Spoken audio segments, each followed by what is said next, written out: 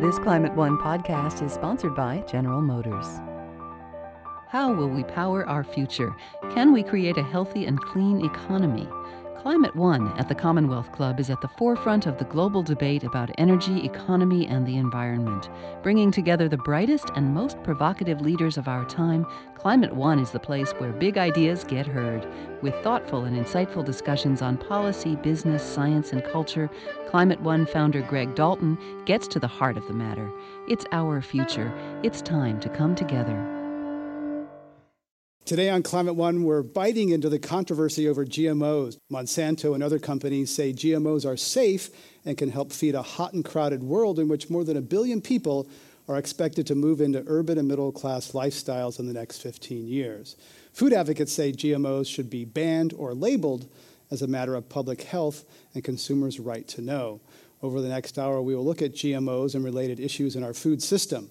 Joining our live audience at the Commonwealth Club in San Francisco, we're pleased to have with us 4 guests on all sides of this lively debate.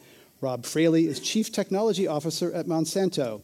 Nate Johnson is food writer at Grist and author of All Natural, A Skeptic's Quest to Discover if the Natural Approach to Diet, Childbirth, Healing in the Environment really keeps us healthier and happier. That was an aerobic workout there, Nate. It's a quest for the longest subtitle as well. Longest subtitle ever. And Andrew Kimbrell is founder and executive director for the Center for Food Safety. Jessica Lundberg is seed nursery manager at Lundberg Family Farms. Please welcome them to Climate One.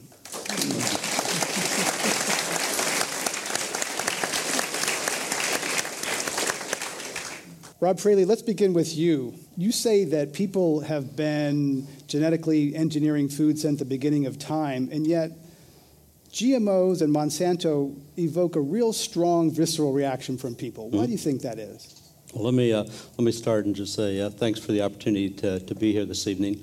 It's always kind of special for me to come back to San Francisco, and it's a special place for me and a lot of memories, and really made a big impact on my career. So just as a little bit of background, I grew up on a farm in Central Illinois, and always knew I wanted to be a scientist from the very beginning, and did my schooling, and then I had the opportunity to do my postdoc out at UCSF. Just when the biotech industry was starting in the late 70s and early 80s, and it gave me the tools and the skills to go to Monsanto and help develop the biotechnology techniques that have given rise to the GMO crops that we're going to talk about tonight, and I look forward to that discussion. So I've been doing this for about 32 years, and there's a lot of emotion, and yet there's a lot of benefit. And, from a point of view of safety, the perspective, as a scientist, perspective as a dad, I've got three children. Safety for me is, it's the most important thing to start with. And I kind of draw, on my background as a scientist, I've watched and read and studied the evolution of crops, and man has been improving crops from the beginning of time, whether it's the tomato or the corn or all of our fresh fruits and vegetables. And I really think that they've done that almost randomly without really the insight of what's going on with the genes. And now with the tools we have, we can do what man has been doing for thousands of years, really more precisely. And I think it's a powerful tool. It's not the only tool, and if anything, I'll be really clear on that. There's a whole set of tools that we're going to need to be able to, to meet the challenge of food production for the future. Jessica Lundberg, your family is in food production.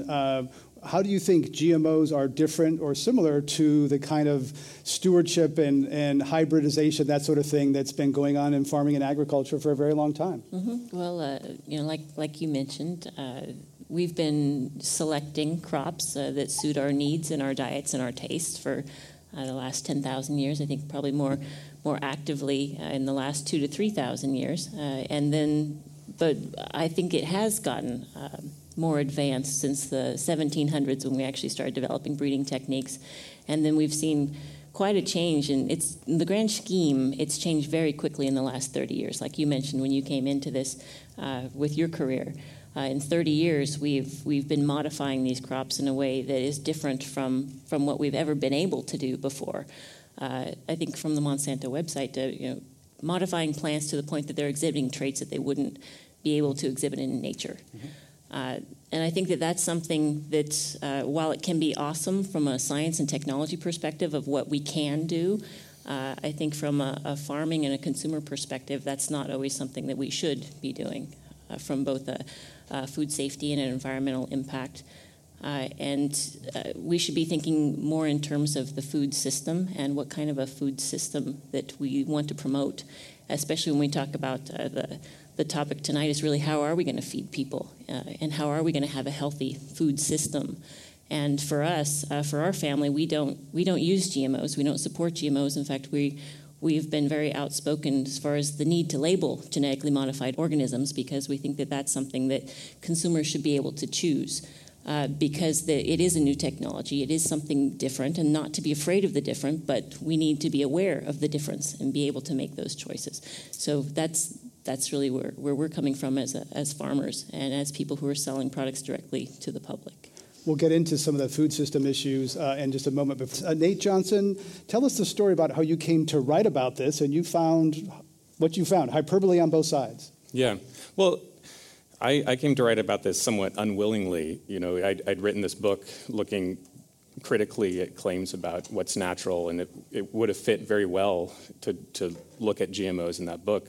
But it was such a technical issue. It was sort of so boring to me, and I didn't want to deal with it. And the claims were the rhetoric was so high. You know, I just sort of put it on the back burner. And then I came to work at Grist, and my editor said, I really want you to look into this. And so I figured I'd knock it out in a couple of weeks, and it ended up taking me 6 months to kind of scratch the surface a little bit.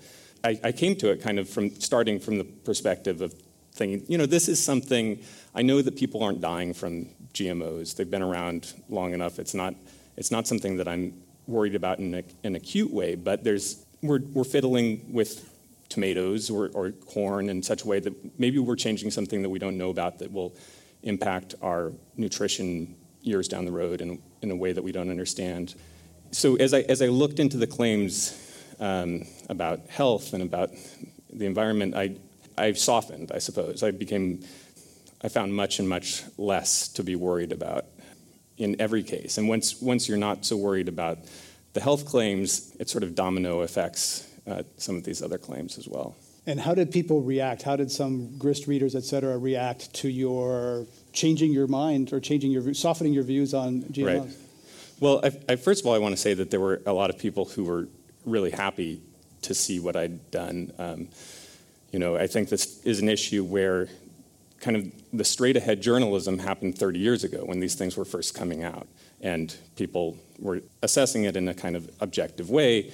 And then there's been 15 years where most of the news that we've had about this is sort of from an advocacy position, from one side or the other. So there were a lot of people who were like, finally, I've been looking all over for a way to get into this and find out what the facts are. It's nice to have this. But that being said, I had lots of people who were very upset with me. I had my face photoshopped, and people yelling at me, when I appeared on radio programs and that sort of thing. I was called all sorts of nasty names.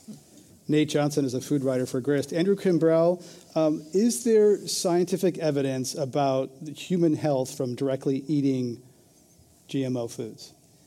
And that is a difficult question to answer. There is science on both sides, and I think that the burden should be on the industry to prove that the food is safe. If you're putting new products, patented, and let me remind everybody here that everything that Monsanto has put into these novel crops, and that means novel DNA, that means viral DNA, that means bacterial DNA, that means antibiotic markers. All those things are patented as completely novel. They've never been in food before, so we can get rid of the beer and yeast argument. Our patent office has said they're completely novel, and Monsanto's accepted those patents. So we haven't really done the work. Monsanto hasn't done it. Our government hasn't really done the work to say, are they safe? And that seems to me is not the burden of the NGO or the other community. That's the burden if you're putting a new product on the market with novel proteins that have never been before in that food. It would seem to me that it is your burden, not the burden of others, to prove that it's safe, and that they have not done. Having said that, that's exactly the wrong question, if I can say, Greg, because the real problem that we have here is that 85% of all the genetically engineered crops out there and that Monsanto sells are genetically engineered with some bacterial DNA that makes them tolerate huge amounts of herbicide spraying. Last year, Monsanto made $14 billion selling its Roundup and the seeds that can tolerate this huge amount of Roundup. So this is about chemical companies selling chemicals. It's not about feeding the earth. In 30 years of research, private and public, we have yet to see a GMO crop that has greater yield, that does anything about malnutrition. There's not a single commercialized crop that does anything about a better taste, lower cost. It has really been about finding a trick that they found in the early 80s, quite by chance actually, I think you could probably tell the story, Rob, that allows them to use a heck of a lot more of their chemicals. And for those that have fought for years, and I know there's many people in the audience that are like this, to get the Organic Food Production Act passed and to make sure that we have organic standards that are integrity, and I know the Lundberg family is devoted to this, we have been able to save 30 to 40 million pounds of pesticide each year that would have been used if not for organic. And here we come with a technology with whatever the greenwashing, they're selling chemicals, about 140 million more pounds of Roundup, in total about 115 more million pounds of chemicals each year being used on our crops. So that actually dwarfs all that we've saved during organic. So if you wonder why people that fight for organic are pretty pissed about this, that's why. Because we've spent all that time trying to save us having less toxic, more sustainable agriculture. And here's a technology, 85%, we wouldn't even be here talking about it if it wasn't for that 85% that is specifically designed so that more toxic chemicals can be used. That's the right question, I think. Rob Fraley, is it about more application of herbicides and pesticides? No, I think you have to take it back one step further. It's about the challenges that farmers face. So I grew up on a farm. I can remember, with my dad farming, the challenges that occur when you have weeds, when you have insects that are devouring your crops. Farmers around the world face tremendous challenges, to grow the crops in the face of these kind of pests. And as I look into the future, those challenges are actually going to get worse because climate change. I think one of the big implications of climate change is, small temperature changes are going to start to affect literally when insects hatch, when you have disease outbreaks, when weed seeds germinate. And my view is we're going to need all of the tools that we can have. So, the advances in breeding are important. The advances in biotech that have given farmers new tools to help control weeds and insects are critical. I think there's a lot of things that Jessica does in her practices that make an awful lot of sense. The crop rotation, cover crops, microbes are a new tool that plays in this. My view on this is with the challenge that's in front of us, we need all the tools, and I hope there's folks in this room who will help invent a few new ones. I mentioned earlier that I had the very special experience of being out here in San Francisco when the innovation around biotech really started. I mean, the GMO industry really started here with the ability to create human insulin as a product. I took that knowledge to figure out how to create new crops with features, and it's kind of interesting to me right now. What's happening is another very powerful tool is being developed right here in the city, within a few blocks of here, and that's the precision ag tools. That's the ability to use the advances in information technology to be even more precise in terms of how and where we farm and how we use crop chemicals and how we plant our seeds. And so really it's kind of interesting to have the conversation here tonight in really the part of the world that has really given us these two innovations, which I think we'll look back at some point in time and say that the advances in biology and the advances in information technology are going to create a wonderful opportunity for us to not only meet the challenges for food production, but I think exceed it and ultimately give us the ability to be smart enough where we can start to take actually farmland out of production. And I really believe we pretty much are getting to that point, and I think it's really exciting. Rob Fraley is Chief Technology Officer at Monsanto. Rob Fraley, though, there's another approach to this which is concerned that 95% of crop varieties have disappeared in the last century, and that it's the monoculture that makes crops vulnerable, that if there was more diverse crops, that would achieve the resilience in the face of climate change and pests and other things, so that fertilizers and technology are one way, but another way would have more diversity of seeds and more diversity of crops, and that's kind of the way it has been in nature in the past. I'd like to hear your response to that, and then we'll get Jessica Lundberg on that. I think those are all important considerations. As a company, one of the things that I think has hurt us a lot is we've been so closely identified with GMOs that a lot of the other tools that we work in and collaborate with, small companies and startups here and universities. I was just yesterday. I was at UC Davis talking to folks that we collaborate, and today I spent some time with scientists from Berkeley. Everyone looks at us as GMOs and bug control and weed control traits. But, I've got here, some of the cool things that we're developing. So just outside of Davis is our second largest research site in the country, where we do a lot of fresh fruits and vegetables. And, it's a combination of the biotech products, the breeding advances, the information technology. There's so many tools that are being developed that I think will allow us, along with smart policies and good regulations, achieve what we all want to achieve. I think there's, a real common ground in terms of what we all want. I mean, everybody wants food security. Everybody wants to improve the environment.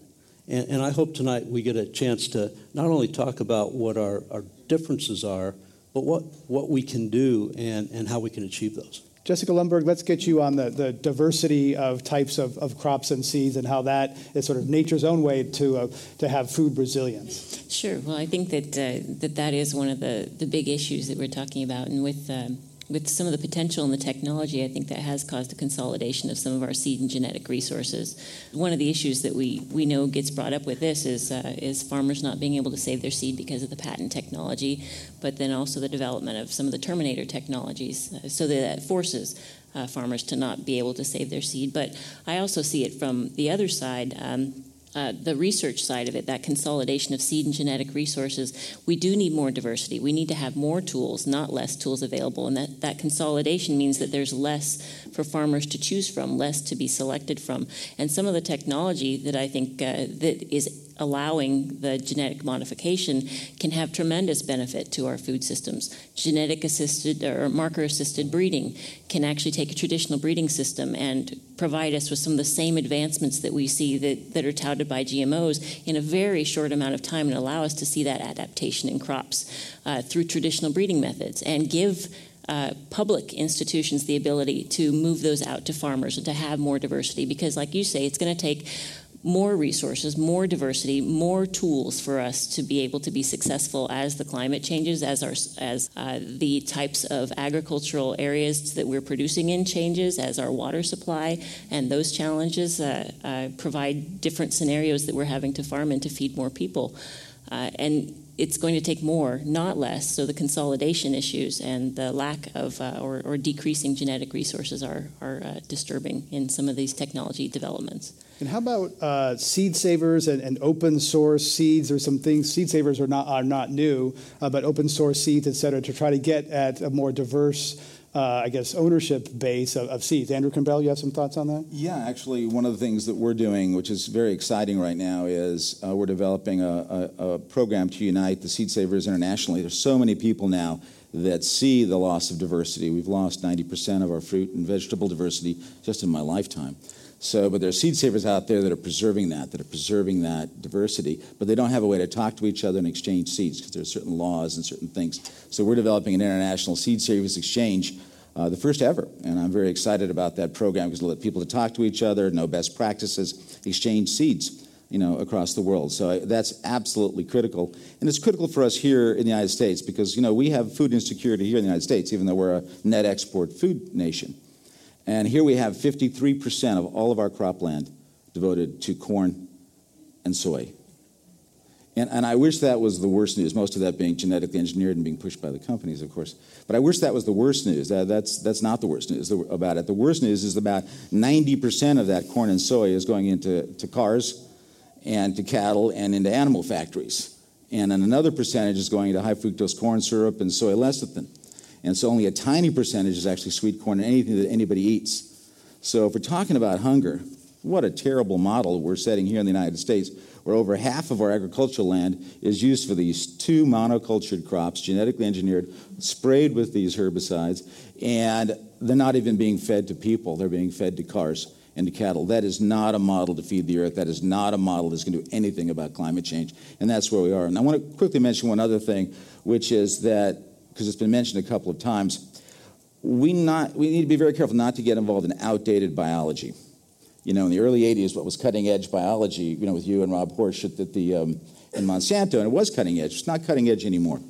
We now know that the idea that a single trait, let's say drought resistance, let's say nitrogen fixation, let's say the ability to produce more of a certain vitamin, that is not linked to one piece of DNA. It's not a single gene. It's not even polygenetic. So it's not like you can go in and play with a couple of genes. We now know that the cell is an ecosystem and relational. So it's the DNA, it's the RNA, it's the epigenetic markers. It's the relationship of all those dynamically to each other in the cellular environment. So one of the reasons why the only thing we have right now, 99% of all genetically engineered crops, are herbicide tolerant or BT, isn't just because Monsanto's greedy. It's because the biology doesn't allow it to happen. If we are in no position yet to even begin to understand, if we're using this technology, on how to have serious phenotypic trait alterations by simply manipulating a couple of genes. Just, for example, wheat has 80,000 genes. We have 20,000. So if you add the genes of 4 Nobel Prize winners, let's say Watson, Crick, Borlaug, and Berg, you wouldn't quite have the number of genes in one cell of wheat. So we are in a very complex, mysterious place right now, and we don't want to play with a system we don't understand.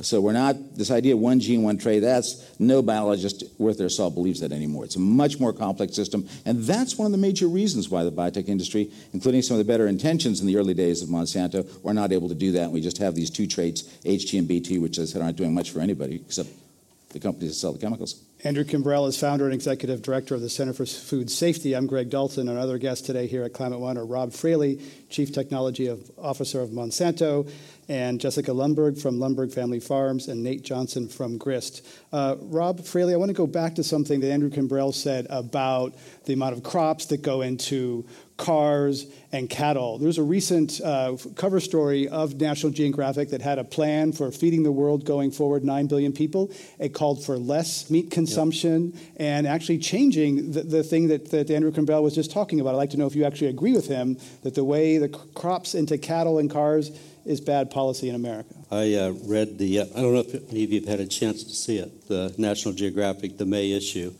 I loved it. I loved the simplicity of the plan. I liked the fact that I think it really reflects what a common ground approach needs to be. You know, so much of the dialogue and discussion gets focused on the extremes that I think we forget that there's so much in the middle to achieve. So the beauty of this plan is it laid out 5 simple steps. The first thing it said was freeze agriculture's footprint. We are really close to being able to do that.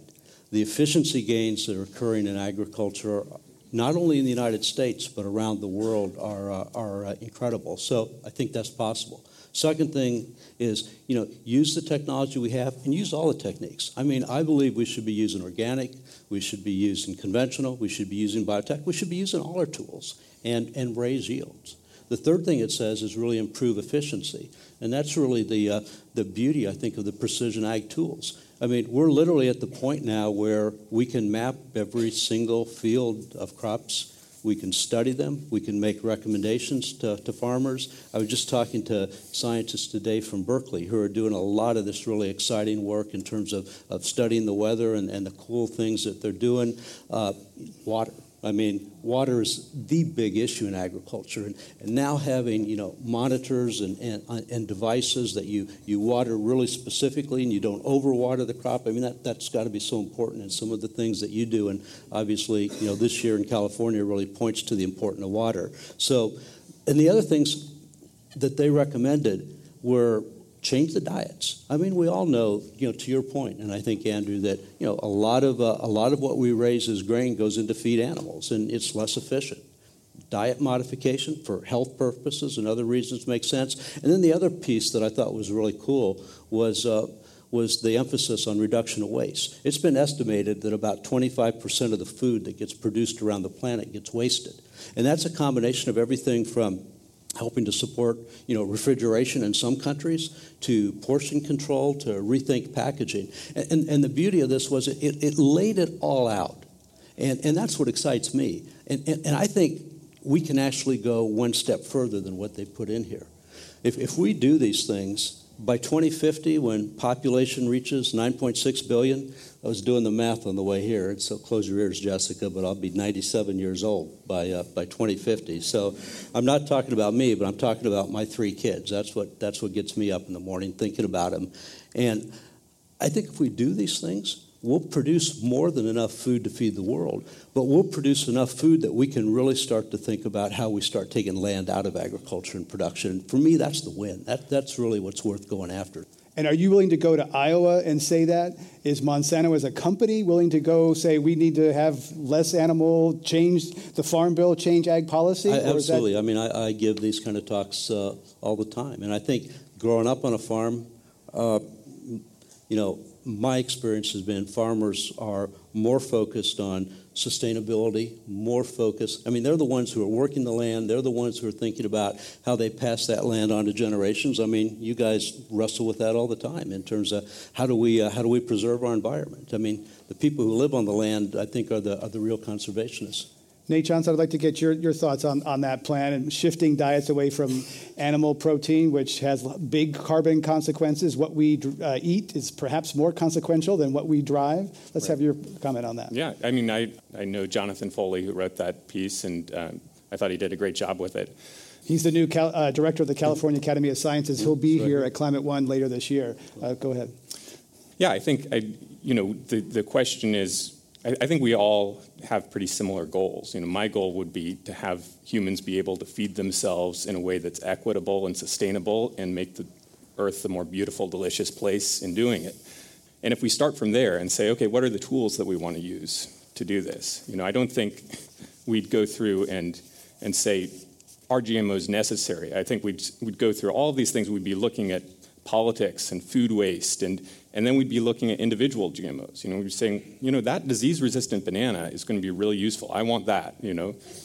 This herbicide-resistant soy, well, I do think that there's some nuances that Andy glossed over, that there has been some benefits of introducing the herbicide-resistant soy. And I think there absolutely are some problems with the consolidation that has resulted just from making money. But I think that's one of the things that we would say, I don't know if we need this so much for our grand plan here.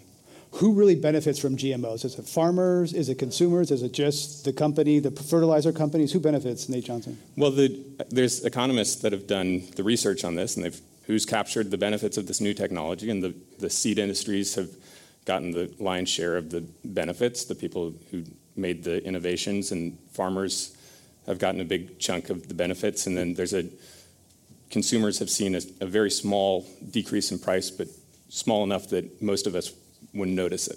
There's also, we glossed over earlier, the human health impact, which I do want to come back to briefly. Nate Johnson, I learned from your writing of a report from the American Association for the Advancement of Science that said some things. I don't know if you can recite what that is, what they found about the human health impacts of GMOs. Well, I don't know exactly what they said, but there's what I was really surprised to see when I went through and looked at this is if you look at all of the big scientific organizations, Advancement of Science, National Academies of Science, the European Union, nobody's proved that this is safe, but nobody has proved that walking down the street is safe either. And, as close as any new technology can be proved safe, what you do is you go and you bring together the smartest heads in the room, and you bring together many different fields, toxicologists and ecologists and plant biologists, and you have them assess the science that's out there. And when you do that, yes, there are some studies that you've probably heard about because they're the ones that get reported on that suggest there's some health hazards. But you have to weigh that against the hundreds of independently funded studies that suggest just the opposite. And when you do that, they really start to look pretty safe. The actual AAAS actually looked at 25 years of research, 130 research projects, and they said the science is quite clear. Crop improvement by molecular techniques of biotechnology is safe. They said that was backed up by the World Health Organization, the American Medical Association, the National Academy of Sciences, et cetera. So Andrew Kimbrell, is there something of a ideology on the left that says nuclear power is bad, GMOs are bad, similarly as there is on the right when people are chided for saying, I don't believe climate scientists, climate change isn't happening? There's ideology towards science on both sides.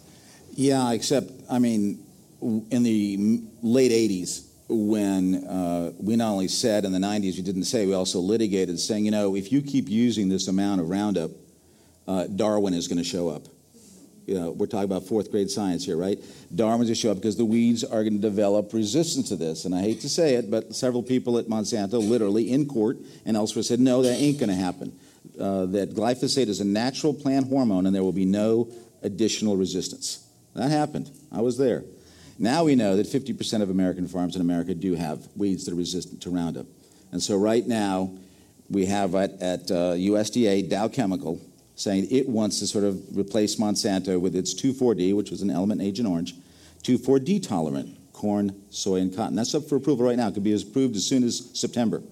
And according to Dave Mortensen at Penn State, right now we have about 46 million pounds of 2,4-D, which is a more toxic herbicide than Roundup, certainly. About 46 million pounds. They're saying it could be up to 350 more million pounds that'll have to be used. But there's already resistance to 2,4-D. So Monsanto, not to be outdone, has now come back, and this is where most of their research is, not in vegetables. This is where, if you look at their field trials, and we look at all of them, they have now come back with dicamba resistant. Dicamba is a very toxic herbicide that volatilizes and can have non-target crops miles away that are destroyed by it, organic or conventional. So what we're seeing is a chemical arms race after Roundup, and we're at peak herbicides. We don't have any new ones. That's why they're going back to 2,4-D and back to dicamba. We are talking about 800 million or more extra pounds of these herbicides, many of them more toxic than Roundup, 2,4-D and dicamba, poured on our crops the next 10 to 15 years. And it's planned obsolescence, Greg, because sooner or later, Darwin's going to show up again. And we're going to have these weeds that are resistant to these. And unless you believe miraculously you're going to come up with another Roundup, and I haven't heard anyone at Monsanto say they are, broad-based and all the other aspects of that, we are going to have millions and millions and millions of acres of American cropland that are choked. Talk about feeling for the farmers and their problems. I mean, there are already cotton farmers in the South. They can't knock over that pigweed with a combine. And you can be talking about a really semi-catastrophic situation with weeds that we don't know how to get rid of. That is planned obsolescence. That's a very, very, very bad plan for the future. Cover crops, which is really an absolutely important. Crop rotation. We've seen good science coming out of Iowa that says you can reduce up to 70 to 85% of weeds using these sustainable methods. Going down this track, yes, it profits the chemical companies and it makes it easier for large farmers to apply the herbicides. But with this science, so it's not that we're against science. I'm talking about this is like fourth grade science, that adaptation was going to happen. And the same thing with BT. We now have rootworm, which is the big problem. Everybody knows in corn, rootworm, it is the billion-dollar problem, they call it. Well, guess what? When we as organic gardeners, when we spray our BT, that doesn't cause that much resistance. But when that BT is in the plant 24/7, guess what? Darwin showed up. The rootworm is now, and we're seeing this all over, studies all over the place, peer-reviewed studies that say that the rootworm is now resistant to BT. So not only is this bad because we have to spray all those pesticides again, but it means a very important tool for organic farming, which is BT, is being undermined. So we're not unscientific at all. I'm talking like fourth grade science. It's the other side that's been denying this all the time, that this isn't going to happen, that this terrible scenario, this domino spin of more and more and more herbicides. They were the ones, I think, that didn't really look at adaptation seriously, and that is a serious, serious situation for American agriculture because we decided to go down this path. And there is another wonderful path. I'm going to say we have some agreement, by the way. I don't want to say that we don't. Food waste is an extraordinarily difficult problem, and it's a problem that we all have to address built into our commodity system. We also completely believe that we've got to reduce animal. I don't think we should eat industrial meat at all. I think it's a moral crime as well as an environmental problem.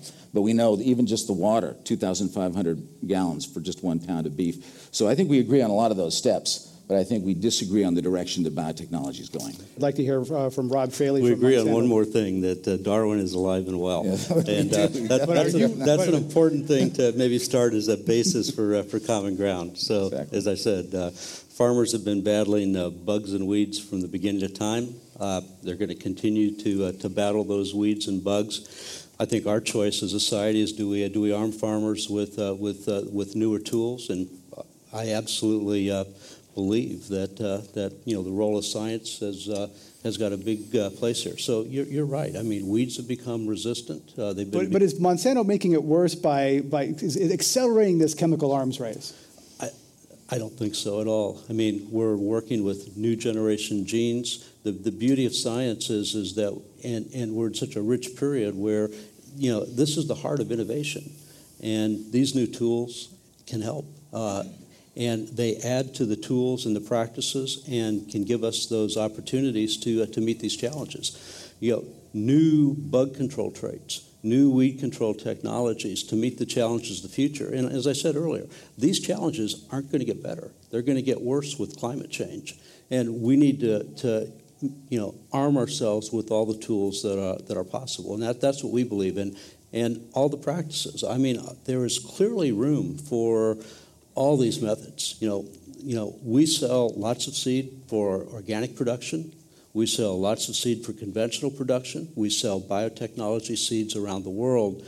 And farmers, I think, are really smart in terms of how they use these tools, how they integrate the tools, how they bring them in with their best practices. And as a scientist, I really believe in that. Rob Fraley is Chief Technology Officer at Monsanto. We're talking about GMOs and food production at Climate One. I'm Greg Dalton. Our other guests are Nate Johnson, a writer for GRIST, Andrew Campbell from the Center for Food Safety, and Jessica Lundberg from Lundberg Family Farms. Nate Johnson, you want to jump in there? And then we're going to talk about labeling and disclosure and then go to audience questions. So quick, Nate Johnson. Well, I think the point is that it's not the tool, it's how you use it. It's the social structure that you put around it. And so if the resistance was there before we had these GMOs, I think that the companies and the governments who structured this in such a way that there's an incentive to use these all the time do bear the blame for this resistance that we're seeing, an acceleration of resistance. We get resistance no matter what, of course.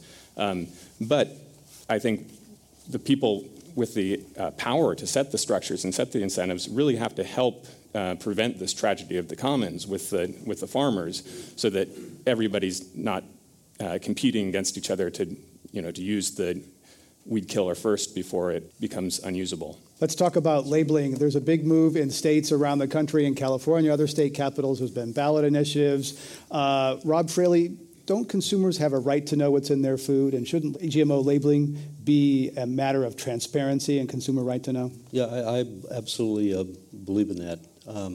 It always surprises a lot of people when we talk about the labeling discussion.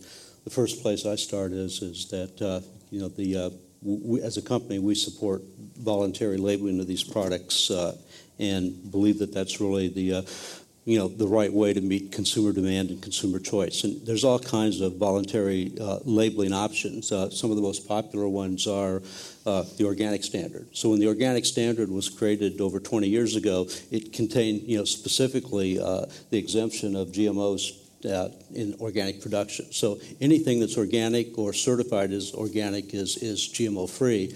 Recently, the GMO-free foods have really taken off. And I think the last time I looked on the website, I don't know if you know this, but I think there was over 20,000 foods that have now been labeled as GMO-free. In fact, I was coming in from our Davis site, and we stopped at a Safeway store about halfway through here, and I was checking out as I always do, what's in the grocery store shelf and what's going on, and about half of the store was GMO-free, and half of the store was conventional, and I think that's really the way it should work. And the beauty of the voluntary labeling, and why we support it so much. So I really celebrate when a Cheerios decides that they want to create a GMO-free brand, or a Whole Foods says, we are going to source ingredients and we're going to sell a premium product in that they think consumers will benefit. And Really?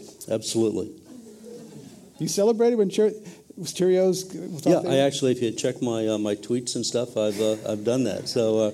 Somebody get and the reason is because that's the way the system should work. The companies that are going to the trouble, like you do, to create an organic product and sell it at a premium to a consumer who wants to purchase it, that's the way the system should work.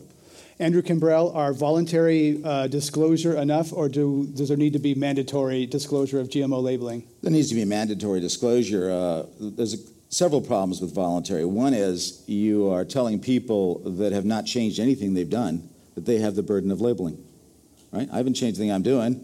I've got my Andy's Tacos there. You're saying to let the consumer know, you've got to put the labeling on. You've got to do it. I'm putting something new in the market, which is genetic engineering. I don't have to do anything, but you have done the same thing. So it puts the burden on the wrong producer. You should put the burden on the producer who's putting the new proteins into food. Hey, you should label. You shouldn't tell somebody who hasn't changed whatever, for people to know, you're going to have to label. So that's one problem. You're putting the burden on the wrong producer who hasn't done anything different, instead of putting the burden. And there's cost to labeling and there is changing. cost. Yeah. They're not huge, but there is cost. The second thing is, it's, as you pointed correctly out, they didn't say, okay, all Cheerios is now going to be labeled. They had one, honey nut, not the different kinds of honey nut, so it's not consistent. So the consumer has no knowledge, no consistency on knowing, hey, that is, that isn't. It's very catch as catch can.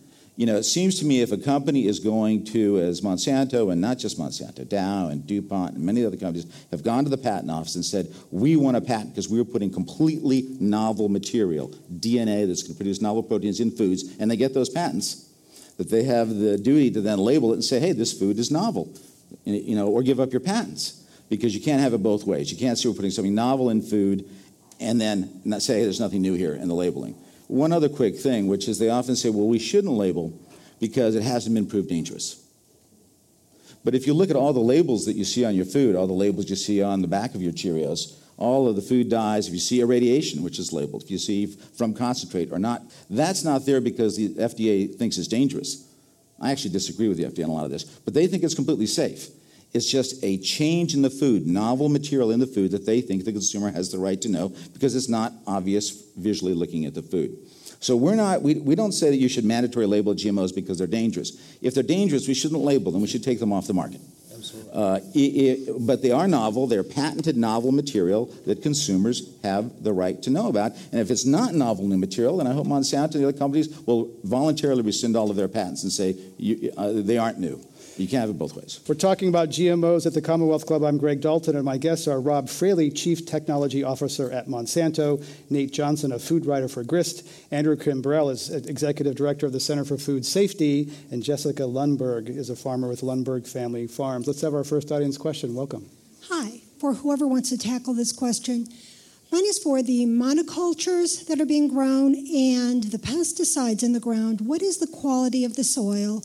And with whatever that quality is it possible to go back to growing the way we used to, or do we then become totally dependent on GMOs in that area, in that soil?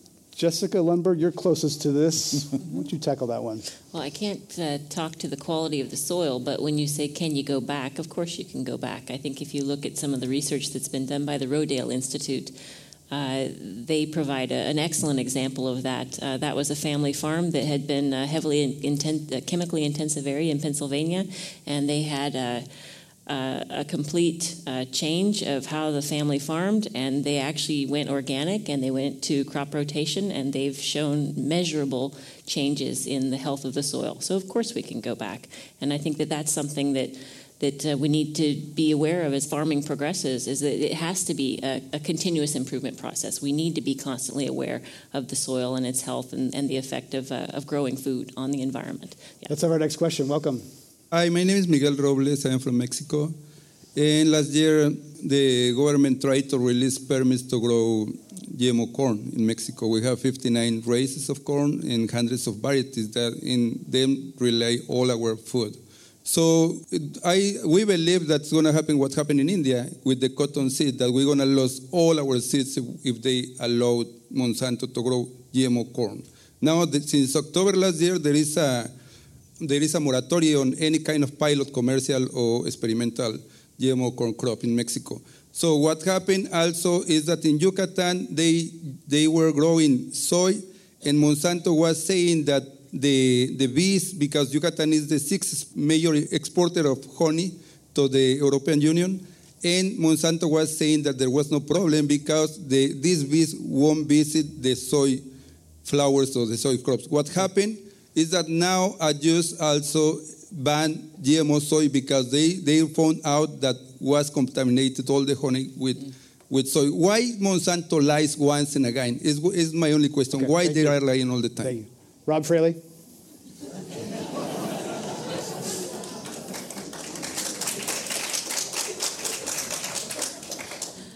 I was just in Mexico a few months ago, working and meeting with officials. There's a lot of interest in biotechnology in Mexico, and a lot of interest.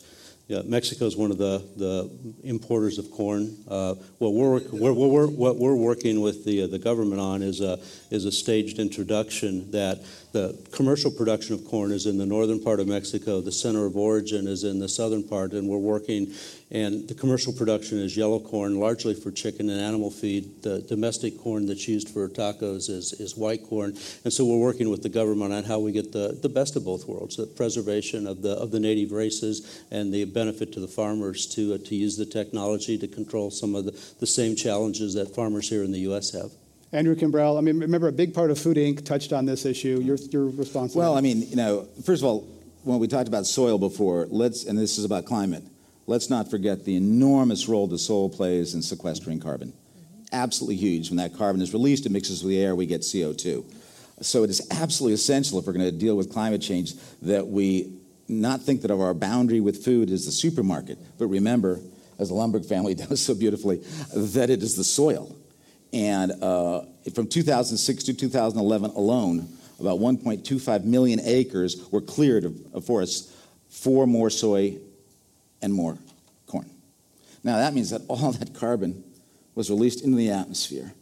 We have to stop doing that. We have to understand that we cannot continue with this ludicrous push towards biofuels. We now know that first-generation biofuels actually add 7% to greenhouse gases. It's a useless technology. Billions of dollars of money is going into this technology from the government, and it's destroying our soil. So we have to think of our soil, and we're using our topsoil at 13 times greater the level than we can replace it. That is a dead paradigm walking.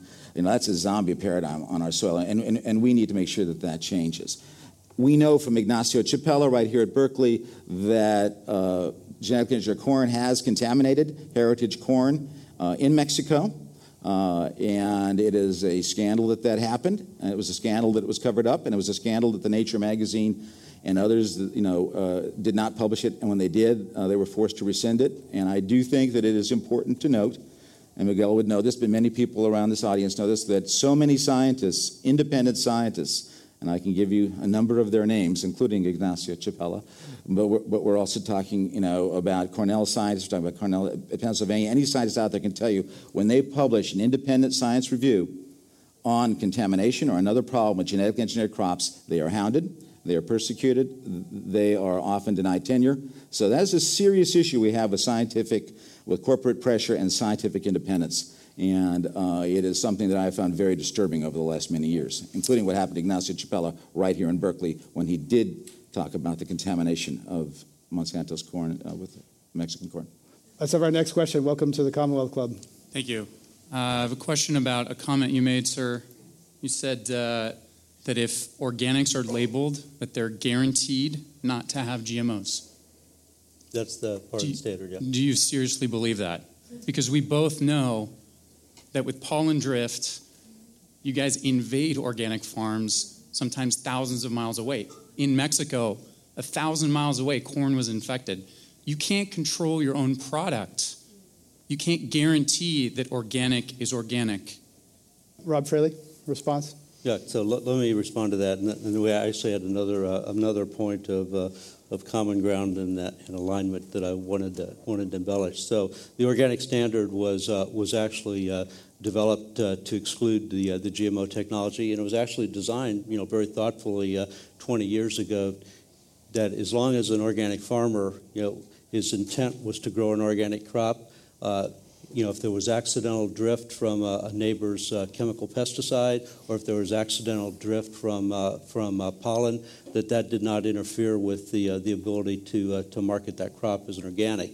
And in fact, just about 2 years ago, the USDA did a large study to confirm the opportunity for coexistence. And for me, one of the real strengths of U.S. agriculture is the ability for all of these practices to coexist. When I grew up on a farm and we were growing field corn, and everybody thinks corn is corn. There's white corn, there's yellow corn, there's field corn, there's blue corn, there's high amylose corn, there's high lysine corn, and the pollen is flowing for all of these products, in agriculture. But farmers talk, there's databases, there's maps, and I think a real beauty of the U.S. agriculture system is how we can coexist and use multiple practices. And, people talk about monoculture. For me, the U.S. is a breadbasket of agricultural production for the world, and farmers have the flexibility. They're making a decision every year whether they were going to grow corn, whether they're going to grow soybean, whether they're going to grow wheat, whether they're going to grow alfalfa, all of these crops that have the flexibility to meet market demands. That's a strength, not a weakness of the U.S. system. Well, there's lots of subsidies that distort that system, but let's go to our next. Just a quick note on this. I mean, coexistence is often treated by Tom Vilsack, who I know was here, USDA Secretary, as a political question. It is not a political question. As the questioner points out, the idea of coexistence is a scientific question, and it's a fairly easy one to ask, but a very difficult one to answer, which is there any scientific way to control genetic contamination, pollution from genetically engineered crops? And the answer to that right now is, except for massive geographic separation, growing a crop in Vermont, not wanting to go to Montana, the answer to that is no. We do not have any peer-reviewed scientific evidence on saying this is the way we can ensure that this organic crop is not going to be contaminated. So coexistence isn't a political session. Let's just get along. It's all the tools in the toolbox. That's the tool that contaminates all the other tools in the toolbox. And the question is, how can we stop that? And the answer is, we don't know. USDA doesn't even know how the rice contamination, which was one small, this research plot in the South, contaminated over 1.5 billion of conventional rice that couldn't be sold overseas to Japan or Europe. Farmers had a successful class action suit. And if you ask the USDA today, how did that happen? How could one small little field trial lead to that massive contamination throughout the South and that huge loss for farmers? USDA will give you this answer because they've given it to me. We don't know. Let's have the next question. Welcome to Climate One. Great, hopefully a fun one. Question about, as each of you come from a very deep industry perspective, I'd love to know some paradigm shifts that you may think of that might be coming up, be it for managing, you mentioned the dramatic amount of water used in both agricultural as well as with cattle. Do we see things, as well as some of the contamination issues, do you see coming up in the horizon for the billions more people, maybe large-scale greenhouses that can create isolation? Does this, do you think, maybe be commercially viable? Or unconventional sources of protein, such as some of the cricket flower things and eating grasshoppers, and kind of some speculation and paradigm shifts you might see coming here? Who would like to take a brief tackle at that one? Rob Freely? I was talking, it was a great question on the paradigm shift, because yesterday I was doing Bloomberg's Next Big Thing, and I told you the talk before me was colonization of Mars, and so I don't know whether we want to produce protein on Mars and export it, but that would be a pretty big seismic shift in terms of what I see. Now, I really think a lot of it's going to be diet modification. I think it's going to be health driven, and I think that's going to be a really important factor. You mentioned water. Water is the big deal, and it's going to take a lot of different approaches. We do a lot of breeding for drought tolerance. And a lot of people don't think about it this way, but when I left my dad's farm in 1970, the average corn yields were 70 bushels an acre. Today, corn yields are 150. They've doubled. The rainfall's the same. So we've actually been able to capture more and more of that water and produce a bushel of corn for half the water that we did only 30 or 40 years ago. Those are important gains. There's biotech traits that are impacting drought. There's irrigation technologies. There's such an acute sensitization around water. It is, I think, really the issue. I mean, we'll talk about water for the next 30 or 40 years, often like we talk about energy and fuels today. It's just good. It's going to determine where and how we grow crops. And so for me, it's really top of mind. Rob Fraley, I couldn't agree more on the water issue. I think we were hitting peak water before we hit peak oil. I would note that the USDA, when it analyzed DroughtGuard, the Monsanto product, did say that it is no better than conventional varieties. So that's in their environmental assessment. So I want to just get that out. Let's build on that because it was launched last year, and DroughtGuard is already being sold on 500,000 acres. I'm not saying you're not selling it. I'm telling you what the environmental assessment said, which is that it is no better than conventional varieties, and that's in the environmental assessment. You know that. That's Jessica Lundberg. All I was going to say is that the corn yields that you made mention to, that most of the improvements in that corn yield was actually through traditional breeding and through the genetic diversity through public institutions. Let's have our next question. Thank you. My question is for Nate Johnson as well as Rob Fraley. Specifically, Nate Johnson, you declare yourself in a recent article on the next generation of genetic engineering, namely synthetic biology, as a skeptic of corporations. And your writing actually appears to be more skeptical of environmentalists more than the corporate-based science. In fact, you say that activists are obstructionist, utopian, and blocking solutions. And I'm wondering if you can explain, and for both you and Rob, if you can explain where the burden of proof should be, the public or the patent holders, and why. You've got about 2 minutes to do that. So, Nate Johnson. Well, I absolutely am more skeptical of corporations than activists. I'm skeptical of anybody who is making money off of the claims that they're presenting to me. I'm interested in figuring out what can we do to move the ball forward? What can we do so that we don't have the wool pulled over our eyes? And so I'm interested in forcing people to show me the burden of proof. Rob Fraley? I think, probably in my mind that one of the biggest issues with the intense focus that's occurred on GMOs is it's really a distraction from what the real challenge is. And, here we are. We know that the world is going to reach 9.6 billion people. When you do the math, we have to produce twice as much food as we do today in the next 36 years. Where I put my attention on is how in the heck are we going to do that? And that's why we need, the breeding tools, we need the biotech tools, we need the precision ag tools, and that's where we should put our focus. I'm an optimist. I actually believe that we can do it. And I think for me, that's the reason we should have the real discussion on what are the plan, what are the steps, how do we move this forward? We've spent almost all of our time talking about history in the past, and that's not going to solve the challenges for my kids. Well, Michigan State in 2006 has a major, everyone please look at this great Michigan State study. Catherine Badgley and the group, it's a huge study, and their answer is that organic not only can feed the world, it will feed the world with less land. This is University of Michigan, Catherine Badgley, and the FAO and the World Bank got together, as most of us know, in 2009 with the famous ISTD report, IASTD 2009, where they have a huge, I'm sure you've read it, they have a huge program for how to feed the world. They deal with this and with the climate in mind. I recommend everyone read it. They talk about a more holistic approach to agriculture, not growing commodities, but growing food, concentrating on the 2.1 billion people, the poorest in the world who live in rural areas, how to strengthen their farm communities and their farms. And they at the end say that biotechnology offers at best a meager opportunity. So there's people that have done the research. I recommend you look it up. We have to end it there. That's the last word. Andrew Kimbrell is founder and executive director of the Center for Food Safety. We've also been listening to Jessica Lundberg from Lundberg Family Farms, Nate Johnson, a writer for Grist, and Rob Fraley, Chief Technology Officer at Monsanto. I'm Greg Dalton. Thank you for coming to the Commonwealth Club and listening to Climate One today.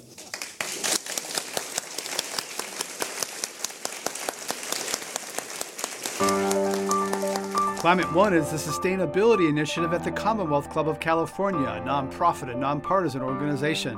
I'm Greg Dalton, the executive producer and host. Our producer is Jane Ann Chen. Alyssa Kerr is the assistant producer. The audio engineer is Andre Hurd and editor is Annie Chelsea. The Commonwealth Club CEO is Dr. Gloria Duffy. This is Climate One, a conversation about powering America's future.